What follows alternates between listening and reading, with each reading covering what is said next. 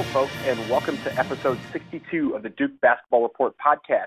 We are recording on Sunday, November 20th, and we had a big week of basketball, 3 games to recap.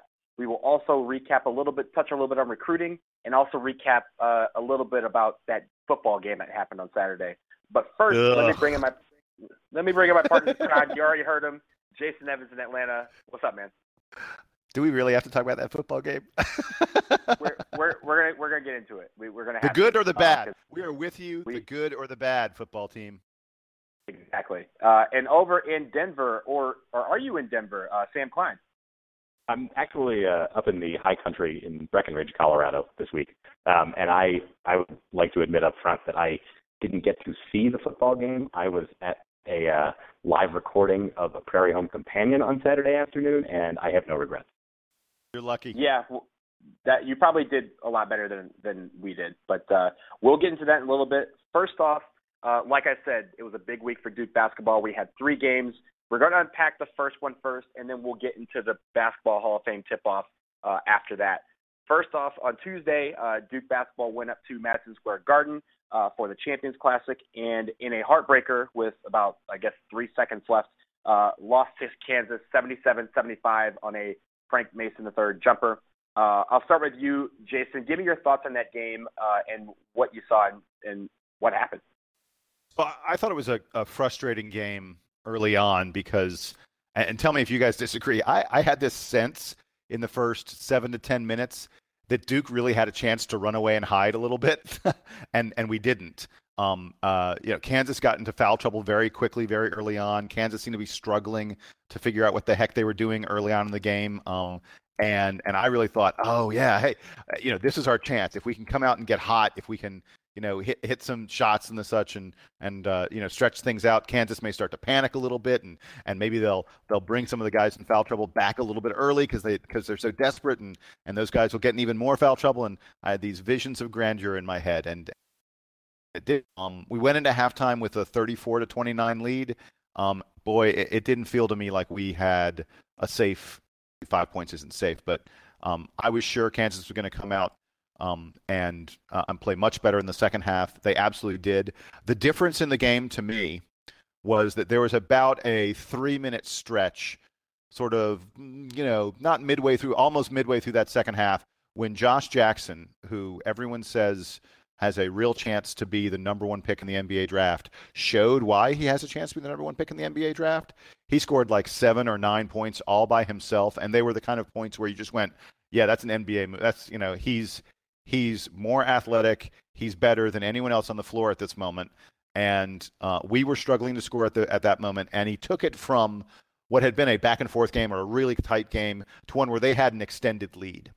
And once that happened, it was just tough for Duke to come back. We shot okay in this game, but it never felt like we were getting easy shots. I felt like we had way too many turnovers. We did have a great comeback late in the game, and I love the guts that it took for Frank Jackson to rise up and take that 3-pointer that tied the game, and it was incredibly exciting. But Frank Mason III, there's a reason he's in the running for Player of the Year. In fact, as of that game, Frank Mason III may be the front runner for Player of the Year right now nationally. He is a great, great, great guard. By the way, did you guys hear what Bill Self, when he called that last play, Frank Mason, of course, hit the game-winning shot. Bill Self called that last play. What he said to the guys in the huddle was, he said, "Hey, guys, get the ball to Frank and get out of his way." Good play. It worked. He had the Michael Jordan ability, right? It's like, he's just going to take the last shot, and you guys all need to recognize that, so don't bother him. Yeah. When we were previewing this game, I talked about rebounding, and I talked about the boards being really important for us because Kansas lost to Indiana and got killed on the on rebounding. And I thought that was a place where we could maybe exploit them a little bit because I didn't think we would be able to beat them in the backcourt because Mason and Devontae Graham and Josh, I'm blanking on his name now. The dude I was just talking about a second ago, Josh Jackson. God, I knew we were not going to be better than the 3 of them. Can I speak? I don't even know what I'm saying anymore. So I thought rebounding was going to be a place that would work for us, and it didn't. And that may have been the story of the game. We were out rebounded by 9. They had 14 offensive rebounds, which is a lot. And they needed it because they were terrible from 3, and they were terrible at the free throw line. They were great from 2. Everything they shot inside the arc they made. But that was the difference in the game, and it was frustrating. It really felt like a game that if Duke had played just a little bit better, we could have won. Grayson Allen, got hurt and clearly was not himself and wasn't himself all week long. But I've talked enough about this one. Sam, what you got? So, well, on the rebounding margin, one of the and you talked about the rebounding margin. You talked about Josh Jackson, and one of the interesting things here is that Josh Jackson only played 18 minutes of this game. He got in foul trouble. I think it was in the first half, right? And then he eventually fouled out. So if you had told me, hey, Josh Jackson's only going to play 18 minutes, that probably makes it sound like Duke's going to win the game because Josh Jackson, he's not their best player. I think Frank Mason's their best player. But Josh Jackson is going to be key for Kansas this year.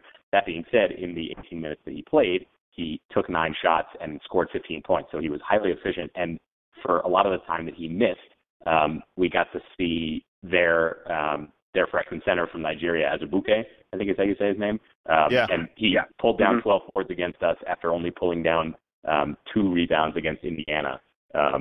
So that was kind of out of nowhere against us.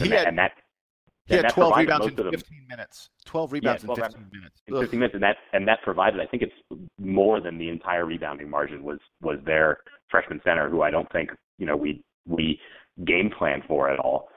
He just came in and cleaned up the boards. I will say that I was impressed in that I think that you mentioned Frank Jackson and him making the shot towards the end. It could have been in the highlight reel for this year, if not for Frank Mason coming back and winning the game for them at the end. I've been really impressed so far with Frank Jackson's poise and the way that he's been able to play with this team. I think sometimes we take for granted that these star freshmen are just going to come in and play well immediately, but it doesn't always happen. And I think that Jackson really seems like he's part of that rotation, and there's not much lost when he comes into the game. So that's been really good. I would say that elsewhere in this game, I thought that Jason, you mentioned that the game was kind of weird. I thought the flow in this game was all wrong. Even though it ended up being a perfectly normal scoring game, and Duke's substitution patterns were pretty standard, like a late season Duke against quality opponent. We only really played 6 guys, and they were sort of subbing out normally. But there was just something strange about this game that never felt right, even when Duke was winning. The comeback towards the end felt good, and it was good to see that the team do that, especially in light of the fact that they didn't have depth available. And I'm starting to get really upset every time they flash the camera at the guys in suits or in warm-ups on the bench who are all McDonald's All-Americans who can't play. But I think ultimately, if this is the result, if Duke is going to be losing on basically a buzzer beater to one of the other very best teams in the country, but Duke doesn't have 3 of their best players, and the one key advantage that we would have over Kansas, the rebounding, is basically not available if you take all those guys out. I think that makes us feel good about going forward, hopefully, once all those guys are back in the fold for this team. So it hurts to lose, but I think you see that the team has the talent to overcome probably any opponent. And hopefully that shows up when everyone's healthy. And not just that we were missing our 3 best players. Not just that we were missing those 3 players, but our best player, Grayson Allen, was clearly hobbled. Grayson was not himself in this game all week. I agree with everything you guys. Go ahead. I was going to say, maybe we want to tangent to Grayson Allen here if we want to do it later. But it seems like I said that I think that Frank Jackson has felt like he sort of, he's integrated, and it seems like he kind of gets his role on this team. Do you feel like so far in this season that Grayson Allen's kind of been forcing the issue on a shooting and just the way that he plays offense? It feels, maybe you guys disagree with me, but it feels like he might be pressing, he might be trying too hard to live up to being, an All-American, preseason player of the year, all that kind of stuff.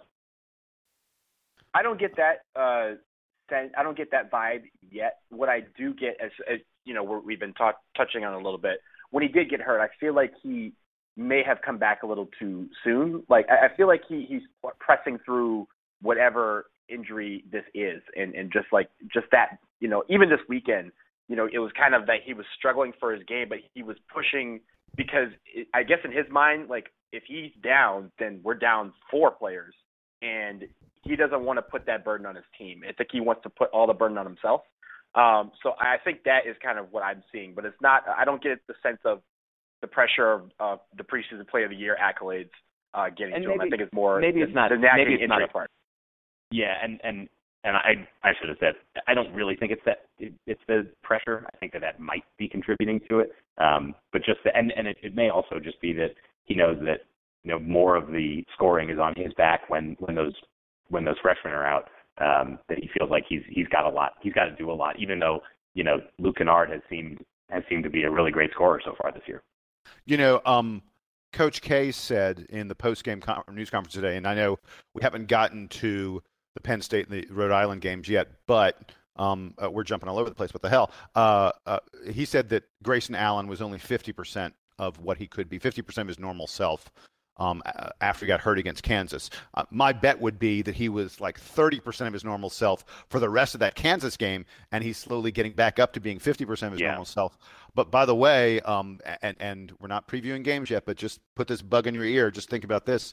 I won't be even remotely surprised if Grayson Allen sits or plays very, very, very limited minutes against William & Mary and Appalachian State, our next 2 opponents, to give himself a chance to really heal and get better and get these nagging injuries, these nagging early season injuries past himself, both hurting his leg against Kansas, and then he got like a turf toe kind of thing. He sort of stubbed his toe against Penn State. So I think we may not see much of Grayson Allen for the next week, and I'm fine with that. We will be short-staffed, but I'm fine with that. These guys need to get better. These guys need to get better because this Duke team can be freaking scary good. I mean, they hung, as we said, they played 6 guys against Kansas, and 3 of the guys that should have been playing in this game are all McDonald's All-Americans, and it was pretty much a back-and-forth game. I mean, Duke went up early, and then Kansas went up late, but it was basically toe for toe for 40 minutes. Yeah, I agree. And I guess to wrap up the Kansas portion of it, I agree with you guys when you say that the flow of the game didn't really feel right. Like there's a lot of fouls being called on both sides, like just a lot of fouls, a lot of people in foul trouble, and I don't think that the flow of the game was ever fluid enough because a lot of these players were playing with that foul trouble in mind. So I think that was an issue, but also I think that the pressure's off. There's part of it in the sense of we lost to a really great team in Kansas. We didn't have all our players. I think that game was ours if we're at full strength. But the fact that we ended up just 2 points short on a buzzer beater, if that's what's going to take to beat us, then I think the future this team is still really, really great. I think we have a chance to be an exceptional team, and I don't think now we have to play with the pressure that Kentucky fans were trying to put on their team a couple years ago that ended short, and we ended up winning it all. So I think we can focus on getting everybody back healthy, getting Grayson healthy, in this next week, hopefully just working out the kinks. I think the chemistry's there. I think all the tools are there, and there's really not much to work on other than a few nitpicky things. So I'm cool with where we're at right now, especially with that being an early loss against a good team. I'm okay with that.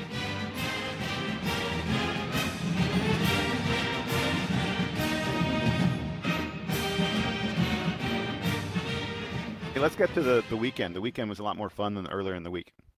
Yeah, I agree. So let's move forward. We had the Basketball Hall of Fame tip-off at Mohegan Sun Arena in Connecticut. We had 2 games on Saturday and today. Yesterday, we beat Penn State 78-68, and earlier today, we beat Rhode Island 75-65 to win the whole thing. If you recall, the games we had the first couple games of the year against Marist and Grand Canyon technically are part of this tournament that we had in Connecticut. I'll start with you, Sam. Give me your thoughts on the 2 games. First of all, really impressed with Emil Jefferson this weekend. Seemed like he was in control for both games. And Penn State's not a great opponent. Rhode Island is a very talented team. They've got a lot of leadership, like older guys who produce for them and play most of the game.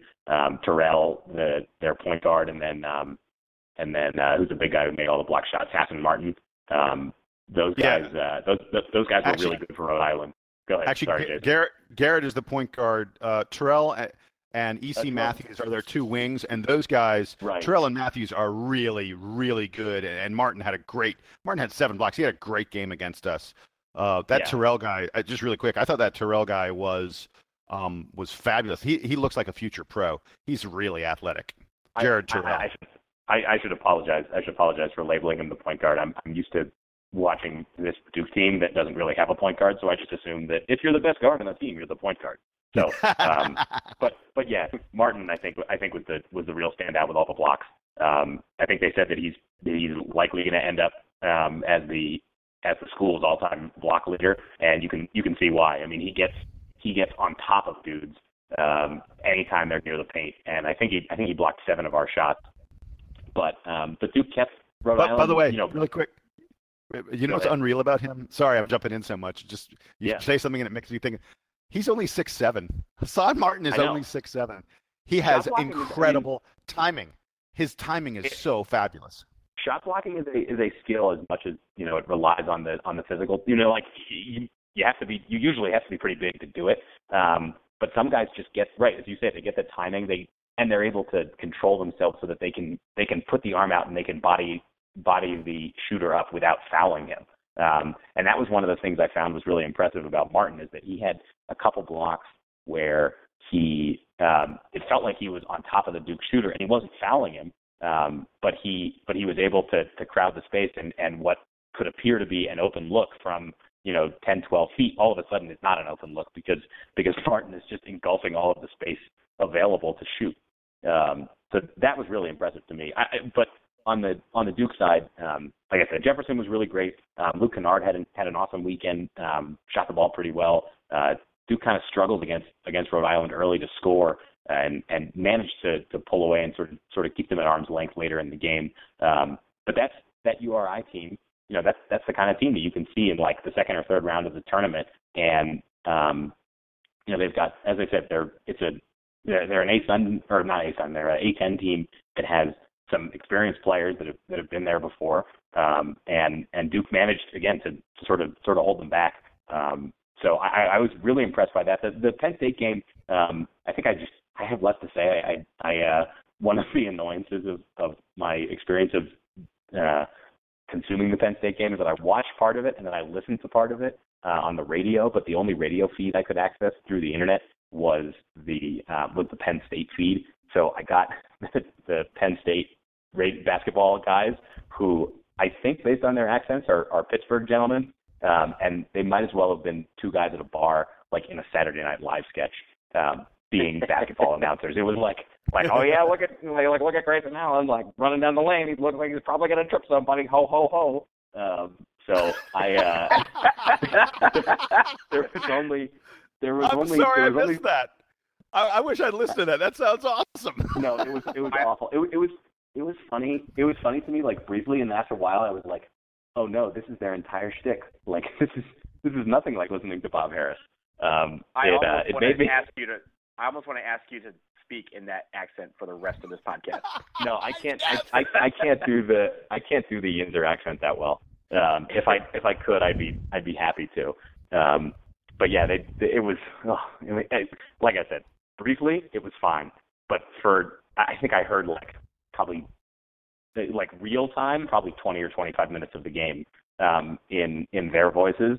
And I texted one of my buddies who went to Penn State, and I was like, I don't know if you pay attention to your basketball program or have ever heard these guys, but they are horrible. It's a novelty act. It's not it doesn't. I mean, maybe it's just because I'm not used to hearing that accent very often, but it doesn't sound professional at all to me. Like, in my mind, if I'm going to hear basketball on the radio, it has to be sort of that drippy Southern accent. Because that's what Bob Harris has, and that's what I imagine to be the voice of basketball on the radio. So, I think I've gone on long enough. Jason, what did you think about Penn State and Rhode Island? Well, let me start with Penn State. Donald, can I ask how horrifying? I'll ask both of you guys. How horrifying was it? So the whole pregame is like, hey, look at these three guys sitting on the bench who are going to be. Look at these three future lottery picks who are all sitting on the bench. But it's okay. Duke's so deep. They got so many other guys. And then like 5 minutes into the game, Grayson Allen gets hurt and goes to the locker room, and like literally. I'm sorry. Right? Yeah, and then a minute later, Chase Jeter gets hurt in this league, literally carried to the locker room. I was like, oh my God, is Brendan Bresser going to be like on the floor by the end of this game? This is crazy. Yeah. I mean, Jeter went down. He only ended up playing 6 minutes in the game. And he started for some reason. And I guess he started again against. No, he didn't. He didn't start today. Or no, he didn't start come off the bench. No, he came off the bench. Yeah. But I thought it was realistic that we were not going to have Jeter or Allen. There was going to be Jefferson, Kennard, Jones, Delorier, and Jackson. I mean, like, it was like, oh my God. I mean, it's basically last year's team, right? I mean, you take Ingram out and you replace him with Frank Jackson, and it's basically all the same dudes. So, no Plumlee in the middle, right? And without Plumlee, I think maybe Jeter's able to like Jeter was basically a non-factor last year, right?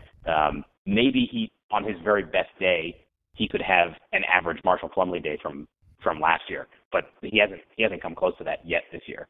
So so far Duke is less deep than they were, and as we've said, Delorier is going to end up being a fine player for Duke at some point, but he's not yet this year. So pretty much this year we're running out the same team, minus a little bit, and that's kind of scary.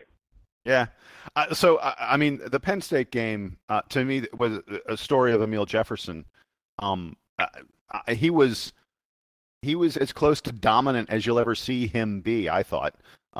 Really, obviously the stats: 16 points, 15 rebounds. Like that's great. That's a big number. He had almost half of Duke. Duke had 38 rebounds. He had 15 of them. That's a huge number. And he had 4 block shots. And I just think he captains our defense. We talked about this last year on the podcast when he went down and we were missing him, throughout the rest of that season, that he's the guy in the back of the defense communicating and telling everyone else what to do. And God, he is so good at that. And Duke is just, it's easy to pay attention to offensive stats and the offensive end of the floor, but shockingly, I'm going to throw out a statistic that will really surprise you. 50% of the game is played at the other end of the floor. 50% of the game is defense. So do you have a reference for that stat? I do. It's called the rules of basketball. Weird. Okay. That's a good reference. Yeah. But, I mean, defense is really, really important. And Emil Jefferson makes our defense go. And I thought he was great against Penn State. He was really great against Rhode Island again. He had an incredible weekend. As good a pair of back-to-back games as you'll ever see from him. It was really clear in both games that Grayson Allen wasn't himself. And that's fine.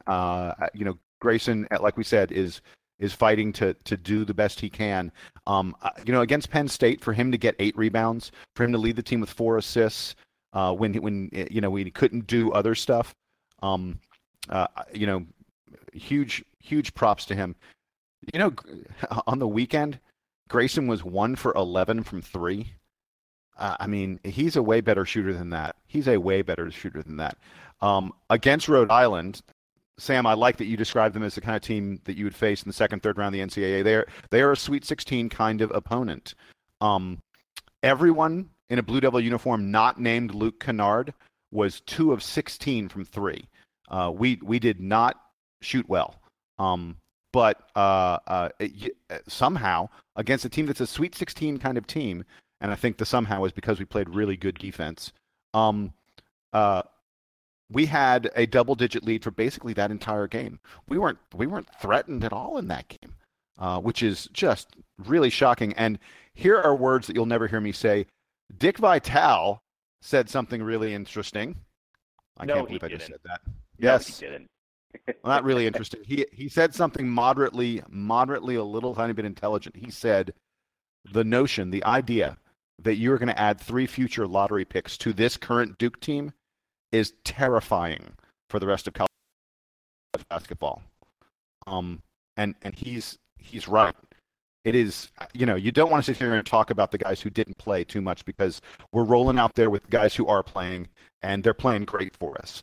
But oh my God, the notion that you're going to add guys as good as Bolden and Tatum and Giles to this team, there's a reason that everyone says this team's going to win the national title. I mean, imagine as productive. Well, I was going to say as productive as like Kennard and Allen have been. Imagine if they don't have to worry about getting inside to get rebounds anymore, and they can really, especially on offense, that they can really move around on the perimeter and create for themselves without having to think about those extra steps. Because once like Giles and Bolden are back in there, they don't have to worry about rebounding anymore.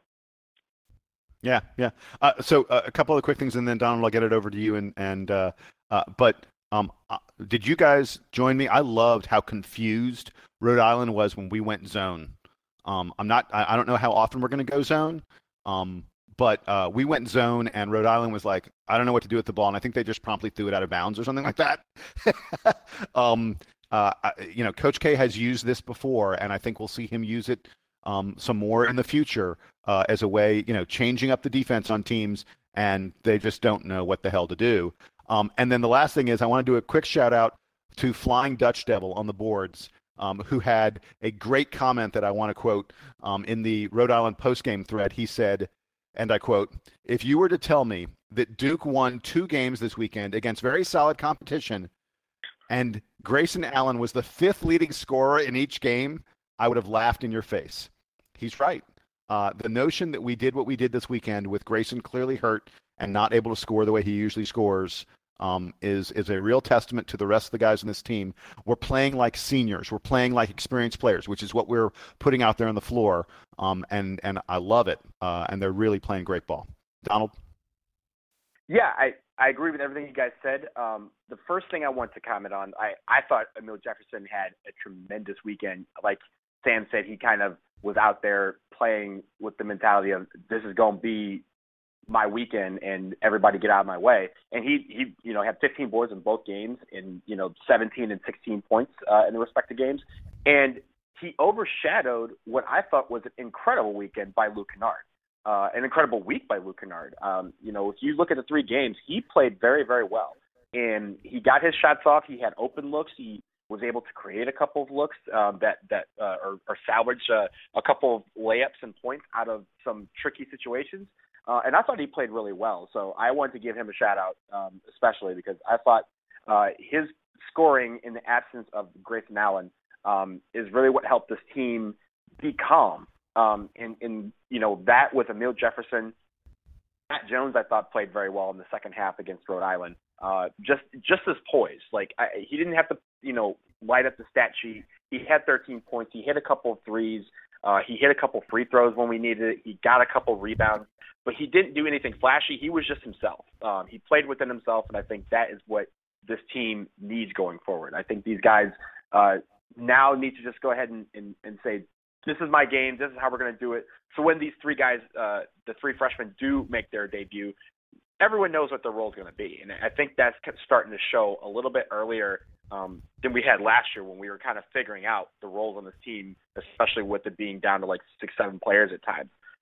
Everybody here knows their role, and I think they're doing it well. It's just that we need to get healthy.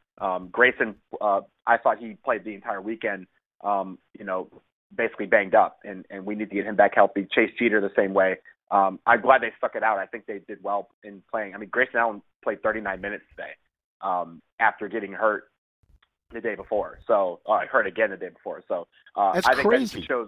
that just shows how tough this kid is. Like everyone talked about last year about how he was a prima donna and like how he was the bad boy of college basketball. But this man takes all the shots from people, and he got back up after being injured the day before on less than 24 hours rest. Came back and played 39 minutes. Name a guy in college basketball is going to do that. Like That's incredible. You got to give him props for that. Even if the stat sheet doesn't show that he had a good game, I think he had a tremendous game just by being on the court. Well, and through those first 5 games, he's not quite the leading scorer on the team yet, but he's right there with Kennard and Jackson. And that's, playing through, as you point out, playing through a couple of injuries and not looking like his best. So we haven't seen yet this year the Grayson Allen that we know is hiding just underneath of whatever those injuries are. Yeah, Allen's only hitting 26% of his three-pointers. And you're correct to point out, Sam, that he's not quite the leading scorer. But if he hit one more three-pointer, if rather than hitting 26%, he was hitting like 28% of his three-pointers, he would be the leading scorer on the team. And right. We know he's going to, he's going to have games where he just takes over offensively once he gets 100% there. Hey, I want to talk about Luke Kennard for a moment because Jeff Goodman at ESPN. Jeff Goodman wrote an article that, and in the article he reminds us that at this time last year, through the first 5 games of his career, Luke Kennard was just 2 of 17 from three-point range, just 2 of 17. And remember how much he struggled with his shot the first half of last season, and then he's just started coming on strong. And those struggles seem like such a distant memory at this point because he's hitting almost half his three-pointers so far this year and playing great ball. But one of the other things that Goodman pointed out that I think is really interesting, coming into this season, during the preseason, when Tatum was still healthy, Duke's starting backcourt, Duke's starting lineup did not include Luke Kennard. It was going to be Grayson Allen, Matt Jones, and Jason Tatum in the backcourt with Bolden and Jefferson up front. And Kennard was going to sort of battle with Frank Jackson to be the first guy off the bench. They were going to come in off the bench. Well, so the injury to Jason Tatum has really given Luke Kennard a chance to become a star. And it's hard to imagine, I'm not saying he's going to be the starter once Tatum comes back, because Tatum is a truly, truly special talent. But I think Luke Kennard's going to get plenty of minutes, plenty of time, even once those vaunted freshmen are available and in the lineup. And again, I go back to what I've said a couple times already. The idea that we're adding 3 really, really good players to what we already have. The notion that rather than having to play 38, 39, 40 minutes, the guys who are battling out there right now are going to be able to play comfortably 32 or 33 or maybe even a little bit less because we're just going to come at people in waves. Goodness gracious. Can I pose a question to you along your discussion about Luke Kennard? So far this season, Kennard's averaging 35 minutes a game, Allen's averaging 33, and Matt Jones is averaging 35. Let's say when everybody's healthy, particularly Tatum, because he overlaps with those guys on where they're going to be standing on the court and what their jobs are. How much of each of those guys' minutes do you think is going to get eaten into? Because I think before the season, you might have said, like you said, Kennard is going to be battling with Jackson to be the guy off the bench. I don't know that Matt Jones has shown so far that that he's contributing as much as Kennard is contributing. And granted, they have different skill sets and they're doing different things. But I might even think that Matt Jones is going to lose more playing time than Kennard is. What do you guys think about that? I agree with that. I think that Matt Jones is going to lose minutes, but I think all of them are going to lose minutes. Minutes are just going to be harder to come by. Yeah, I was just going to say, I think Matt Jones gets the bulk of the hit, but I don't know if it's going to be in the starting lineup. I think he starts. I think he plays the 2 and 3 more than he does the 3 and 4, which is what he's been kind of playing these first couple weeks. I think Tatum moves into the 3 to 4 role. He kind of merges those guys until Bolden and Giles are able to work their way into the rotation. But I think Luke Kennard may have earned his way to staying on the court as a starter, at least to start. At least when they get back. It's hard to tell. I don't know if he gets a lot of his minutes eaten up because he's been playing really well. And as you guys know, it's very hard to keep somebody off the court that's been playing as well as he's been playing the first couple of weeks of the season. So it'll be interesting to see. Yeah, I was going to say just Jones, you said, Donald, you think he might keep starting. I think that's probably right, but that, like, I wouldn't be surprised if like by the time conference season rolls around and if everybody's healthy, that Jones is starting games and playing under 20 minutes. Just because I'm not seeing so far what he, I think that supposedly his calling card is the defense, and I don't think we've seen enough of it this year to justify the drop off for what he provides on offense. All right, so I'm going to defend Matt Jones for a moment. Go for it. So the best player on Rhode Island is E.C. Matthews. He's averaging 19.5 points a game thus far this season. He's a guy who's averaged in the mid to upper teens every single year of his career. He's the favorite to be the Atlantic 10 Player of the Year. I'm not sure if you noticed what he did against Duke today. Basically had a pretty negligible impact on the game. That was Matt Jones. Matt Jones was guarding E.C. Matthews. Matt Jones takes the toughest defensive assignment every single game for Duke. And as I cited earlier, 50% of the game is played on the other end of the floor. 50% of the game is defense. And Matt Jones is a great, great defender. I also think on a team where it seems like we really haven't figured out who the point guard is, even though I thought in the preseason we were going to see a lot more of Grayson Allen at point, because I thought that part of why he came back this year was to hone up on those point guard skills, because that's where his future probably is in the NBA. More often than not, we've seen Matt Jones playing point. Not that there aren't positions and blah blah blah blah. Yeah, or Frank Jackson. But I don't know. I don't know that Matt Jones's minutes are going to suddenly be cut in half, which is what you guys are sort of talking about. But that said, the minutes have to come from somewhere, and I guess the big question about minutes is: are we talking about a really close, really tight game against a really good opponent, where Coach K has shortened the rotation as he's probably going to, or are we talking about regular games? Because I think, quote unquote, regular games, most of the game, once we hit January, and Duke is presumably healthy, fingers crossed, they'll be fully healthy by January. Our quote unquote regular games are going to be games where we're coasting. We're gonna be housing teams by 20 plus points, and so minutes aren't going to be that big a deal.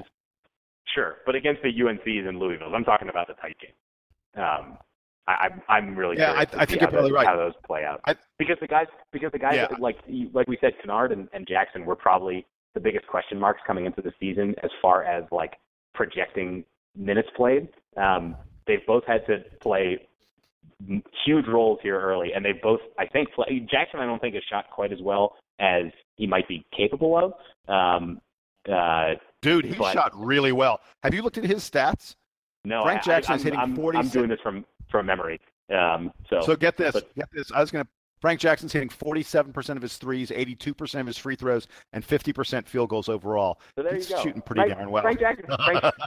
But then it only augments the point that both Kennard and Jackson have played like about as well as you could have possibly imagined for the guys who were like stepping in and didn't have clear roles coming into the season.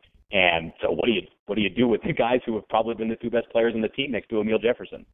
So I don't know. That's what we have Coach K for. Yeah, I would not be surprised that when we play a UNC or a Louisville or maybe Virginia, and we should probably mention that Virginia lost Austin Nichols, and that's a really big deal, and huge respect for Tony Bennett. Ooh, wait, that's gonna be my parting shot. We'll get to that in a second. So anyway, but when Duke plays those really, really big games, and I suspect Grayson Allen will play 35 plus minutes in those games. Emil Jefferson will play 35 plus minutes. Jason Tatum's going to play 30 to 35 minutes. Harry Giles is going to play 30 to 35 minutes. That's not going to leave a lot of minutes. And I think Luke Kennard, Frank Jackson, Matt Jones, and Marcus Bolden are going to have to divide up the other 55, 60 minutes among the four of them. And that's just the way it's going to be. It's going to mean that we're going to have plenty of depth. I'm not quite as confident that Giles is going to get to play 30 minutes just because he's coming back from injuries, and freshman big men just don't play that much, even when they're really good. But your point still stands that Jefferson and Allen, in particular, and Tatum are all going to be playing 30 to 35 minutes a game. So you're right. Yeah. It's not clear where all the rest of it's going to get spread around. No one knows what he'll be. He hasn't played in a while. If Harry Giles is healthy, if Harry Giles is the player he was in high school, Harry Giles will play 30, 35 minutes a game. He's that good. We shall see. Yeah. I can't wait. I can't wait.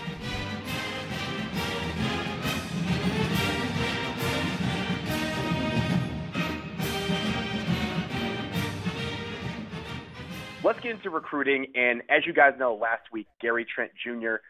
Declared that he was going to come to Duke next year. And the other jewel of this year's class is going to make his declarations known this Wednesday, I believe.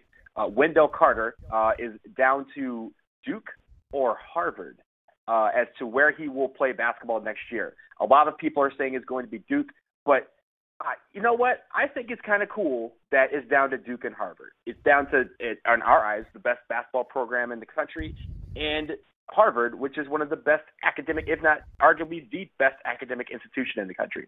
That's not something that you see or hear about in college basketball a lot, somebody making their choice between a major powerhouse program and a major academic Ivy League institution. Let me get your quick thoughts, guys. I mean, we don't have enough to discuss. I mean, he's going to make his his announcement on Wednesday is the expected announcement. But Jason, what do you think about that? Well, first of all, technically, he says that Georgia and Georgia Tech are still in the running, but everyone is saying that it's Duke or Harvard. And usually when, everyone's sort of saying it's Duke. Everyone's saying he's going to pick Duke, but that Harvard maybe has a chance here. His parents supposedly really, really loved Harvard. And believe in what's going on at the program. I should mention, by the way, that Wendell plays at Pace Academy, which is like 2 miles from my house. I know a lot of kids that go there. In fact, one of Wendell's teammates is one of my son's best friends, and we go. I've seen Wendell play a few times, and he's a very sweet kid. He's a great player.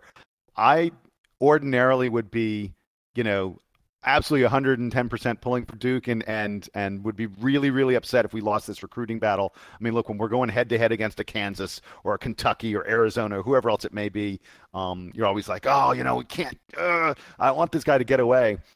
I don't want to say I wouldn't mind, but if he goes to Harvard, it's kind of cool. It'd be kind of cool. I mean, think about how many Harvard games do you think would end up on ESPN, ESPN2, or ESPNU next season if Wendell Carter's there? Yeah. Well, I mean, they play it, because of the academics, Harvard plays at weird times. Like Harvard doesn't play weekday games. They only play like Friday, Saturday, Friday, Sunday kind of stuff because they don't want to interfere with kids' studies and such. But they're going to, ESPN is going to have to put him on TV all the time, right? Because he's going to be one of the very best players in the class and is probably going to be one of the highest picks in the 2018 draft, right? Yeah. So, while we're sitting here saying, how cool it would be if he went to Harvard and that he's this into academics, and that's great. It's fabulous. We are talking about a guy who's going to be in school for 1 year. Wendell Carter is going to be a top draft pick, not this coming summer, but the following summer. And he's a one and done. Of course he's a one and done. He's like the number 2 or 3 player in the class. At one time he was the number 1 player in the class. So are we really obsessing over the fact that he might, academically pick an amazing institution like Harvard? It sort of seems silly. And I think that's why, in the end, he picks Duke. I think if this was a different era, and if he was going to get a degree from somewhere and really be a part of the campus for 4 years, that Harvard would have a better chance. But like for 1 year, it's like almost like what's the point? But it's kind of cool that it's even possible. I think it's still cool though, because if you think about it, just like you said, he could have gone he could have picked one of these basketball factories where he knows he has to just major in being an NBA player. Like he could do that. He could have done the Bill Simmons treatment where he went to LSU and like there's talk about how he just like, he's on his track and everybody else is on theirs. I mean, he could have done a lot of things, but he's basically down to, when you even say Georgia Tech, that's a great institution as well. So we're talking about 3 of his final 4 teams are schools that are known for academics, and that is there's something to be said about that. I think that's cool no matter how long he's been. Yeah. Although only one of them is known for academics and being one of the best basketball programs ever. And that's why he's going to pick Duke. And I hope he does that on Wednesday. Sam, did you have anything on it? Nope, I think you guys covered it all. I hope he comes to Duke, and if he goes to Harvard, I frankly won't care. Go Tommy. Go Tommy. Yeah, sure. Great. Fine. There are too many Duke guys in the greater basketball diaspora for me to root for all of them.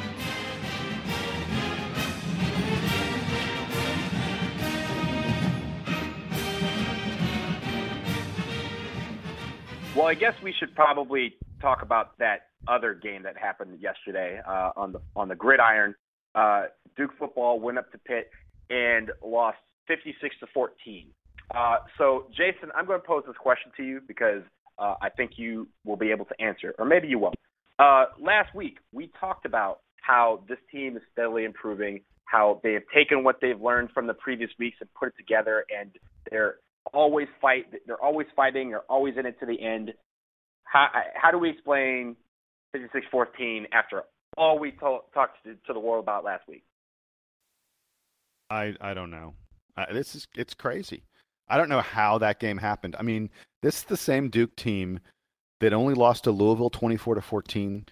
They were close to. I mean, Virginia Tech, who's a top 20 team, 24-21. They just beat top 25 team UNC 28-27, and then 56-17. Ooh. And Pitt basically did whatever they wanted. And I'm sorry, 56-14. And like I said, Pitt did whatever they wanted. And the 14 wasn't even real because one of them was a defensive touchdown. It was like suddenly we couldn't do anything. And it kind of felt like we gave up a little bit. Did you just hear Cameron? Cameron's barking in the background. He didn't like it either. Yeah, Cameron didn't like it either. I mean, it felt like Pitt was able to do whatever they wanted all game long, and the game was it was over midway through the third quarter. I mean, this was according to the News and Observer, this was Duke's worst loss since they hosted Alabama in Wallace Wade Stadium in 2010. So, just to give some perspective, I was there for that game. I mean, that game felt closer than this one did. I'll tell you that. I mean, we should note Pitt is playing really, really good football right now. I mean, they're 7-4, and anyone, whoever they play in their bowl game, I feel sorry for them. They play Syracuse next week. They're gonna beat Syracuse. Syracuse is not good. So they're going to be 8-4, and I mean, I don't know. I haven't really looked to see what bowl they might go to, but Pitt's playing really good football. I mean, I hate to bring it up in front of Donald's, but Pitt has a win over the team that might end up winning the Big Ten this year in Penn State. So they're a strong team. Yeah. And get out of here. I'm sorry, man. I didn't mean to crush you ahead of the game. Penn State, get out of here. Yeah, we're 4-7. We got Miami next week at Miami. If we win that, we're 5-7. I think technically we could still be eligible to be selected for a bowl game, but I doubt we will. Correct. I mean, we get in under the APR. No. But I don't think we would absolutely. No. Yeah, hold it. We would absolutely. If we are 5-7, and if they have to, the way the 5-7 teams get picked is it goes in order of your APR, your academic progress rate, and Duke is number one in the nation in APR. We've been number one in the nation in APR for like 8 years running, or something absurd like that. So if we beat Donald's Hurricanes this Saturday, then Duke is going to a bowl game. Yeah, I mean, there has to be an eligible spot. There's still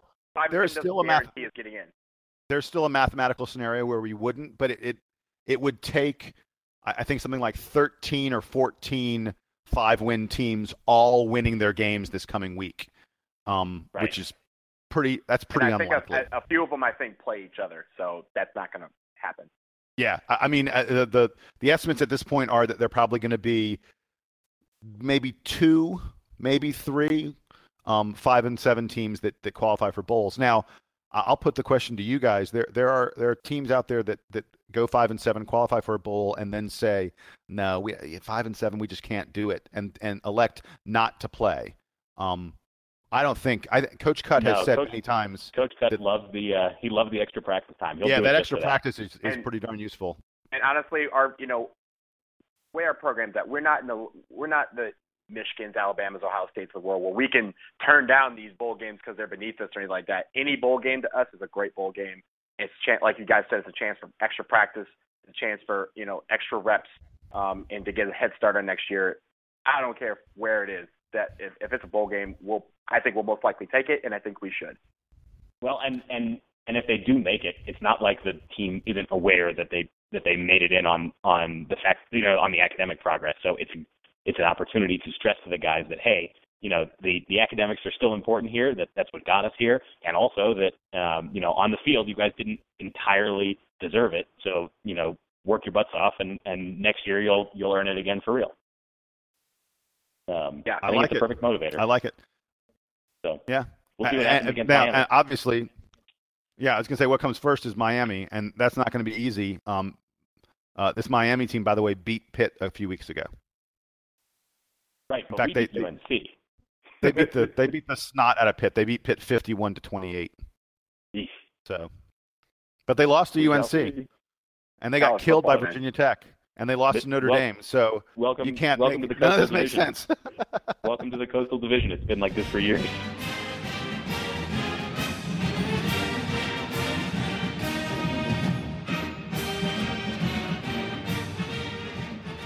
So now let's move on to players of the week, and I will start with you, Jason. Give me your player of the week.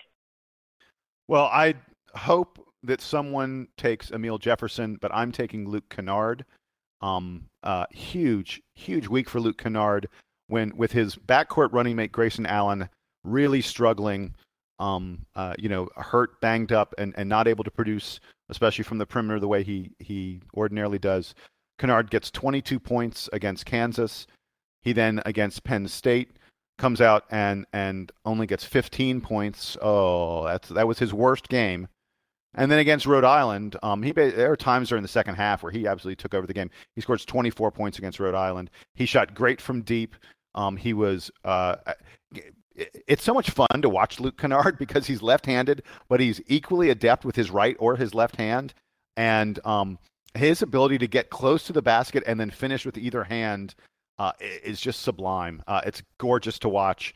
Kennard was great this week. And this Rhode Island game, 24 points on 8 of 11 shooting, 24 points on 11 shots. That's absurd. He also had 7 rebounds. He played a really, really great game. He played all 40 minutes because, the entire team is on the bench injured. As great as Emil Jefferson was, and God, was Emil Jefferson great this week, my player of the week goes to Luke Kennard. Sam? So if Donald had started with me, I would have said, I'm about to take Emil Jefferson, and I really hope that somebody else takes Luke Kennard. So thank you, Jason, for reading my mind. Emil Jefferson didn't have a great game against Kansas, but over the weekend at Mohegan Sun, he went 18 for 28 against Penn State and Rhode Island, two teams. Rhode Island is a team that's definitely making the tournament. Penn State, you could certainly see them getting better and being good enough to challenge for a tournament spot. He also pulled down 15 rebounds against both of those teams, which I think we already highlighted. Just in general, looked like a force at both ends of the court. Made a few of those nifty Emil Jefferson moves to the basket where he's like at the free throw line, and then all of a sudden he like fakes left and goes right, and he lays it in easily.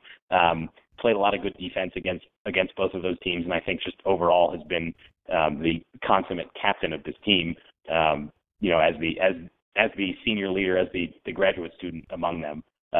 Emil Jefferson seems to have the pulse on everybody, and you can see the way that he talks to all the different guys on the team and gets them all in the right places. So to him, I would have also considered. So him and Luke Kennard both had great weeks.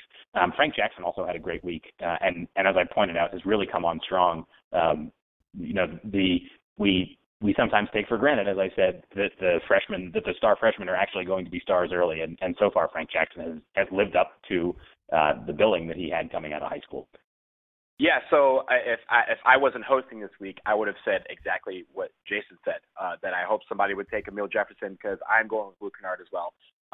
I think that he is making the most of his opportunities, and he's lighting up the scoreboard in every single way, from three, inside, layups.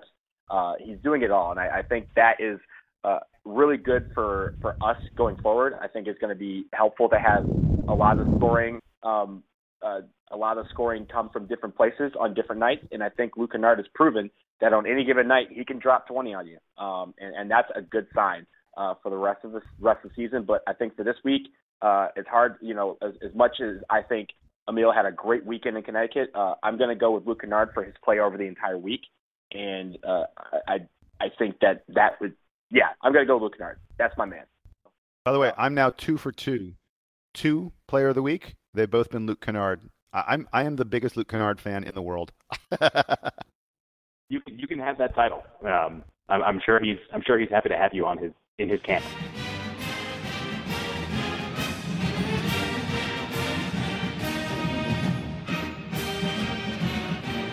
All right, let's move to parting shots. And Sam, I will start with you. Okay, so one of my friends, Jordan, who I'm actually staying with today up here in the mountains, sent me this article from the New York Post about Marshall Plumlee's NBA debut. Did you guys see this? It was extremely funny. So Marshall Plumlee was playing in the D League for the Knicks affiliate in Westchester County, which is not far from New York City, but is up in the suburbs, and is not exactly convenient to Madison Square Garden.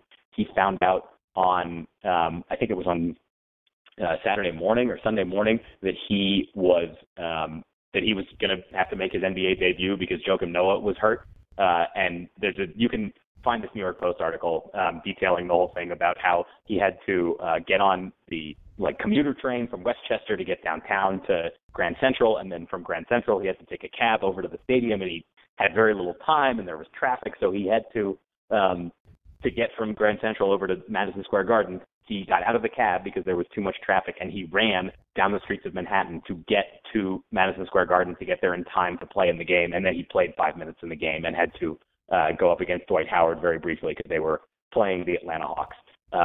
So the money quote that I wanted to pull out of the article, he after they explained all the mess that he had gone through to get there, he says about his NBA debut, "I don't think it could have gone smoother, except today. It could have gone smoother." Yo, I have made that sprint from Grand Central to the Madison Square Garden area, Penn Plaza area, to catch a bus or catch a train. So I feel his pain, and the fact that he even played basketball after that, Marshall, that's what's up. He said before the game started, and the coach said, "Do you need to warm up?" And he said, "I'm already warm. I ran here." That's pretty good. I don't know if I haven't been on the boards today. I don't know if this article got posted on the boards anywhere, but I'll make sure to link it in our post about this podcast.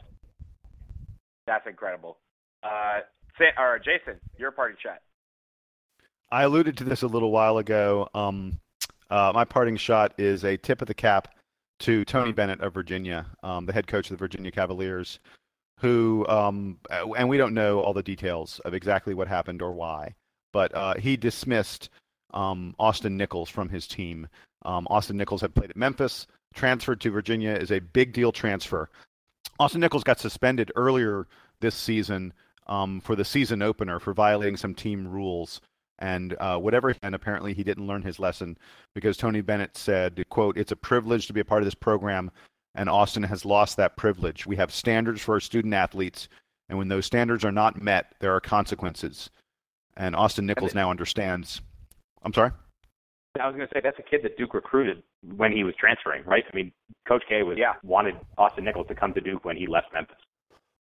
That's true. Yeah. Yes, that's true. And I mean, Austin Nichols is a heck of a player. A lot of people thought that he was going to be one of the top big men, top forwards in the country this year. And Tony Bennett said, "No, you broke some rule. You did something wrong." Seth Greenberg, who is not someone that I'm now going to quote from both Dick Vitale and Seth Greenberg in the same podcast. And be careful, if I go silent, it's because my body has turned to stone as a result of doing this. But Seth Greenberg, we might not invite you back. Yeah. Sorry, I have to really prepare myself for this. Seth Greenberg said something intelligent. Oh God. Seth Greenberg said that typically when a kid gets in trouble, as Austin Nichols did earlier this year, that when a coach lets him back on the team, that there's a contract. And that the coach says, here are the things you must do, here are the things you must not do. But that the coaches typically spell things out very, very clearly. And let's not forget, Seth Greenberg was a coach. And at Virginia Tech, he had more than a few kids that he suspended or who got in trouble. So he knows a lot about this.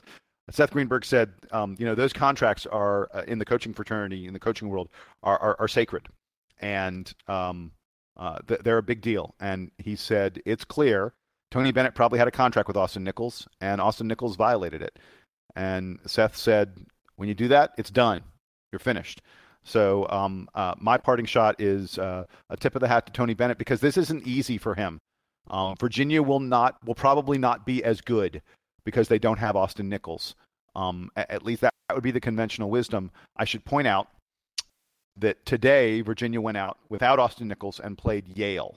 And as Duke fans know, Yale's not a bad team. They're not great, but they're not bad. Virginia only beat Yale 62-38. 62-38. Virginia is, again, an incredible defensive team. They played St. Francis the other day. St. Francis scored 32 points against them. That's not in a half. That's in the whole game. They played UNC Greensboro. They scored 51 points. So far on the season, the most anyone scored against Virginia is 51 points. Teams are basically averaging 40 points a game against Virginia so far this season. Beware the Cavaliers. Donald? So my parting shot is one about us. 2 years ago this week, do you guys know what we did 2 years ago this week? You gave it away. You told us beforehand. We talked on the phone for the first time? We talked on the phone for the first time, and we recorded episode 0, not episode 1. Episode 1 was, the one that we started off and had up after we, I guess, got official permission to be the DBR podcast. But, 2 years ago this week, in 2014, Thanksgiving weekend, we got on the phone for the first time and started doing this venture project. And 62 episodes later, we're still here. So that's a tribute to our fans out there, the 3 dozen of you who tune in every single time we post something, but also to us, the fact that 2 years later we haven't killed each other over the phone with some of these things. But to you guys and to everybody out there, thank you for keeping us on for 2 years. It's been a fun project, and it's good. We've had some great basketball and great football to talk about over these 2 years, and we have no intentions of stopping people. So hopefully you like our voices. You clearly do, because you've let us go on for this long. Yeah, and by the way, it's worth noting, I think the reason we haven't ever killed each other is because we've never, the 3 of us, been in the same place at the same time. I've met Donald, and I've met Sam, and Sam's met Donald. But we've never, the 3 of us, been together at the same time. As soon as that happens, I plan to kill both of you. So. Well, all right, that really changes things. Yeah. I always say that it'd be fun for us all to do an episode together, but now I'm afraid. Yeah. Hey, and Donald, because you said thanks to the fans, I wanted to point out we're coming up to Thanksgiving, and I wanted to thank everyone for listening. I want to thank the DBR for letting us use their name. Absolutely. Yeah. And my last thanks as we come into Thanksgiving is I want to thank my wife and sons for tolerating this. They roll their eyes at me every week when I go, I've got to do a podcast. They're like, are you really wasting your time with that? And I try to explain to them that we have literally dozens of people listening. Actually, we joke about that. The listener numbers are kind of scary. The number of people who they really are. Listen to it's like thousands of people, which is kind of crazy. But I want to thank my family for tolerating the preparation, the recording, and the editing that goes into each and every one of these. And I want to thank both of you for being my partners in crime. Thanks, guys. I would add to that I would like to thank my roommate, who often is around when I record, and he sometimes sits and listens to me, even though he's not a Duke fan, because he's fascinated by what we're doing. And then also thank my friend Jordan, who's hosting me for the podcast tonight. He's doing a great job. So I guess that's going to do it for this episode of the DBR podcast. like you guys said, happy Thanksgiving. We're going to take next week off to be with our families. I know you guys are going to do the same, and really you're probably not going to be expecting to hear from us for a couple weeks. We'll come back probably after the Michigan State game so we can all stuff ourselves full of Thanksgiving deliciousness food and watch all the games that are going to be on. So for that, for Sam, for Jason, I'm Donald. Check us out on the DVR forums, and Duke Band, take us home.